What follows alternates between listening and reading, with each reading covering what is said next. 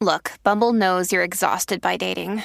All the must not take yourself too seriously and 6'1" since that matters. And what do I even say other than hey?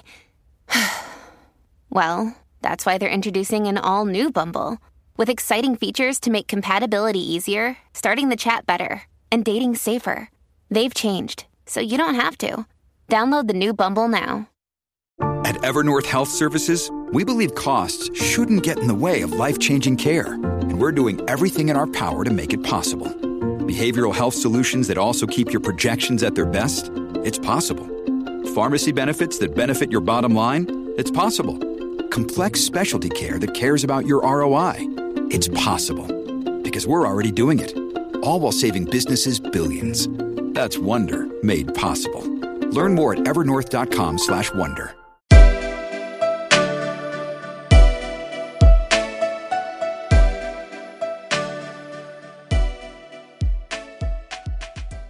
Hey, you're listening to episode 45 of Eco Chic, a podcast all about practical science and sustainability. My name is Laura, and I am the host of this podcast. I recently received a master's degree in climate science and solutions, and I'm really excited to be here today. Happy to have you if you're new, and happy to have you back if you're returning to Eco Chic. We're talking about climate change and personal sustainability tips, so things that are not necessarily common knowledge, but totally should be. If you enjoy Eco Chic, please go ahead and leave us a rating and a review on whatever your preferred podcast listening platform is. I really love reading reviews, and I love getting DMs, and I love seeing people share episodes on their Instagram stories. It encourages me so much, lets me know what you guys want to hear about, and if you have any suggestions on a future podcast episode, please go ahead and reach out either again via Instagram or via email, and those things are always down below at Eco Chic Podcast, or you could reach out via my website, lauraediaz.com. Today we have a solo episode, which is a lot of fun for me because I really like having conversations on this podcast, but I know some people like the short and sweet solo episodes too, so it's fun to kind of mix it up, especially because we have had so many interesting guests lately. I thought it'd be fun to just kind of throw this one out there. A couple of weeks ago, I got a message from my friend Abby asking me about sustainable cotton t-shirts. It was interesting because she was just like, should I be thinking about buying organic cotton t-shirts? Is it really that important? And then we started talking about other things like cotton balls and other cotton items that you might have in your life that you don't really think too deeply about. Cotton is such a basic fabric in our society that we don't always think about where it comes from and how it gets to us and how our choices are impacting the environment. So I thought this would be a really fun conversation to have more broadly on the podcast with all y'all, talking about organic cotton. And today we are going to be talking more specifically about cotton clothing. I'm not getting into things like rugs or other fabrics that you have in your household. We're talking today about cotton clothing, and we're talking about the pros and cons of choosing an organic cotton t-shirt. So another premise I want to say is that we're not talking about denim today too in depth.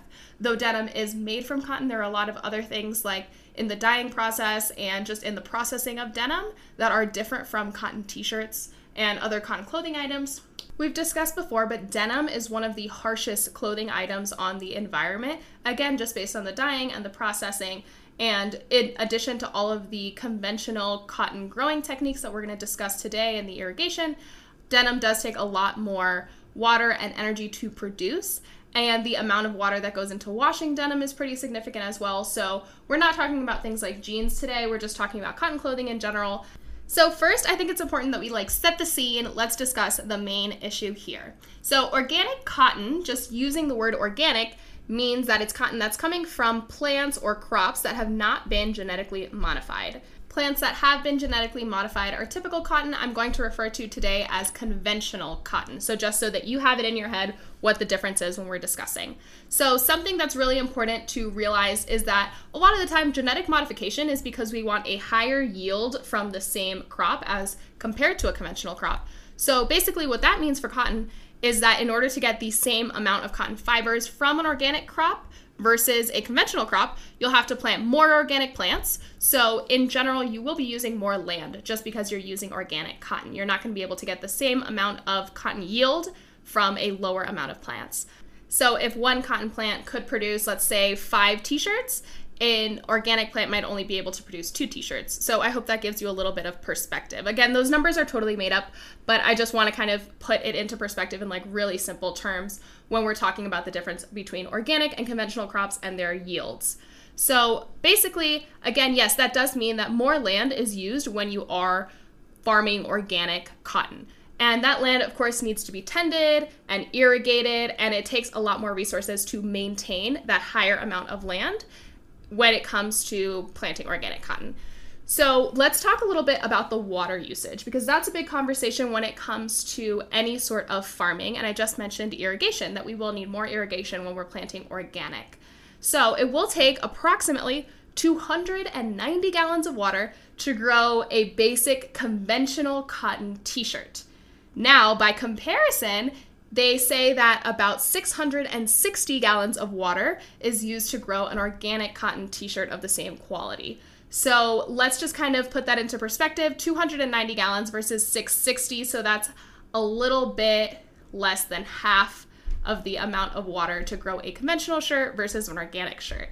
So it's really also common, I do want to point out, that organic cotton actually requires less water over time because the soil is better sequestering carbon from organic matter, and it stores the water a lot better, so you don't actually need to water it so long term, but you do have to consider that the water that it does initially take is significantly higher for an organic t-shirt.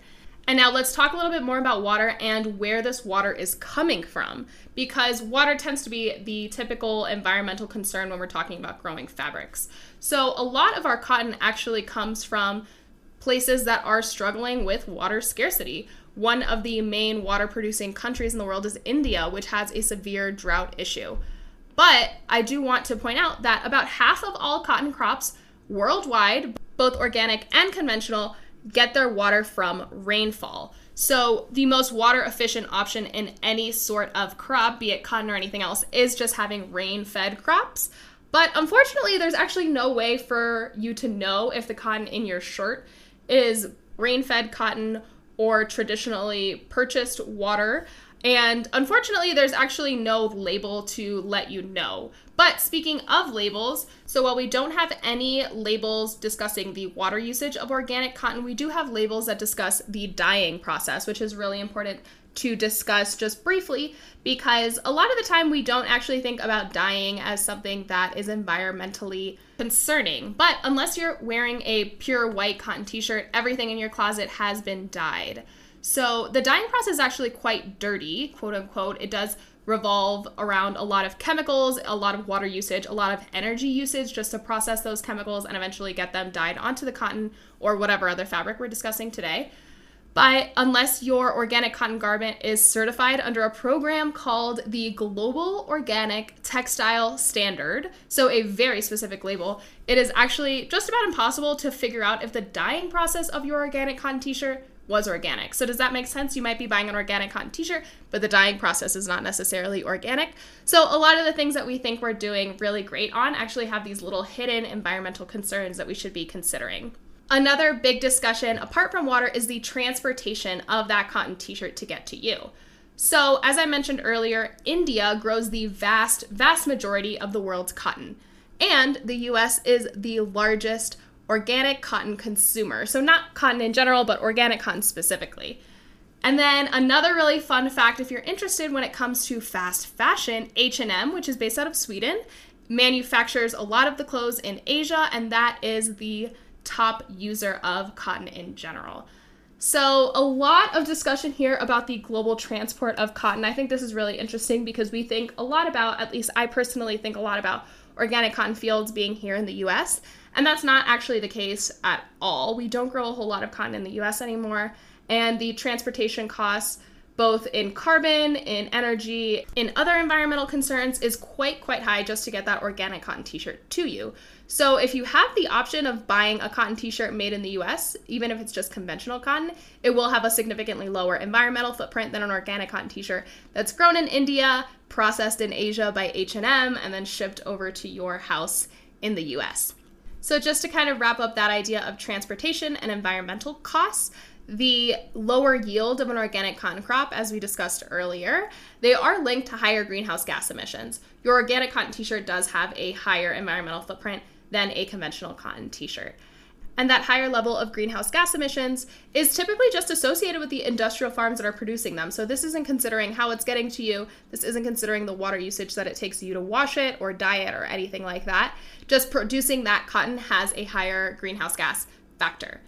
So we've given a lot of pros and cons in a very short amount of time. I hope you're not too overwhelmed. I threw a lot at you just then.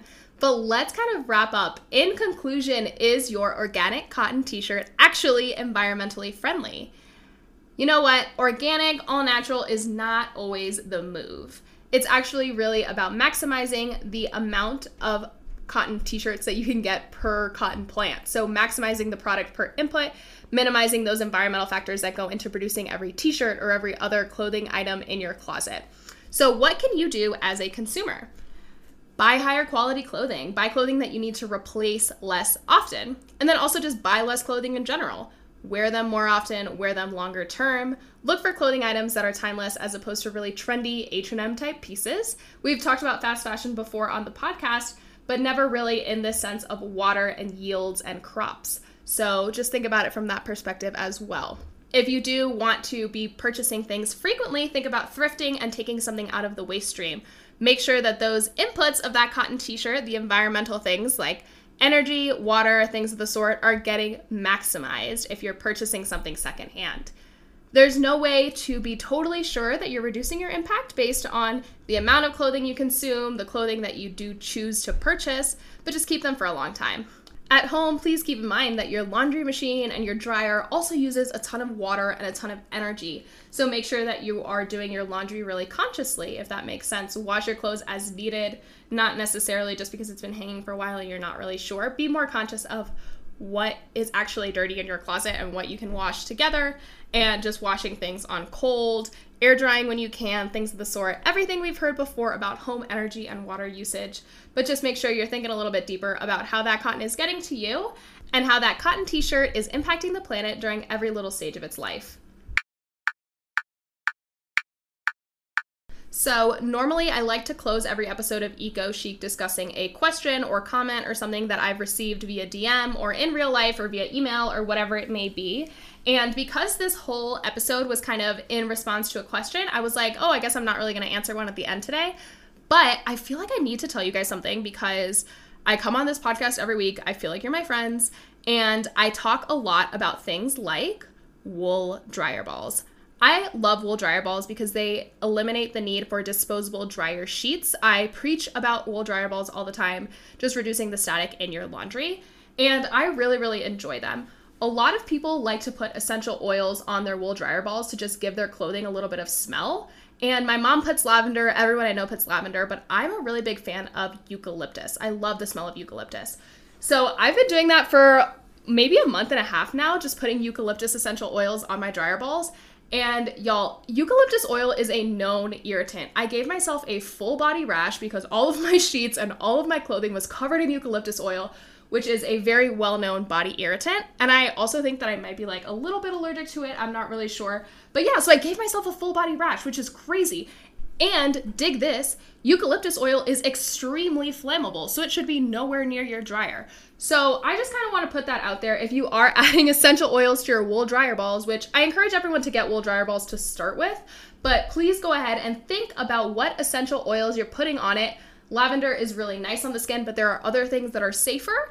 Like peppermint oil is a lot safer than the eucalyptus oil I was choosing. So if you're trying to mix up your essential oils in your dryer sheet replacements, just do your research and make sure that they're safe to use on your body and they're safe to use on your dryer. So I'm really sorry to kind of like throw out all that personal information about my ridiculous full body rash that I gave myself over the course of 6 weeks. But I encourage y'all to just think about how your sustainable choices are impacting your life and just be safe and be healthy. And I hope that you guys all still consider using wool dryer balls. I just use them now without essential oils until I kind of like get all of my laundry under control, because like everything in my closet over the course of 6 weeks, I've washed a lot of things. Everything in my closet is covered in essential oil. So I need to like clean it out. I washed all my sheets and I feel so much better, but Just FYI, everybody, I wanted to put that out there, and I'm sorry if that was TMI, but I feel like I needed to tell you guys, because again, like I said, I feel like you're my friends. I talk to you every week. Don't give yourself a full body eucalyptus oil rash. That is it for today's episode of Eco Chic. I hope you enjoyed this quick little episode on your cotton t-shirts. Please go ahead and leave me a rating or review. Tell me how you liked it. Tell me if you have any other ideas of things you'd like to hear on the podcast. I really want to keep in touch, so please go ahead and either DM me on Instagram at Laura E. Diaz or at Eco Chic Podcast, or send me an email via my website, lauraediaz.com. With that, I hope you guys have a really great day, and I'll see you on Thursday.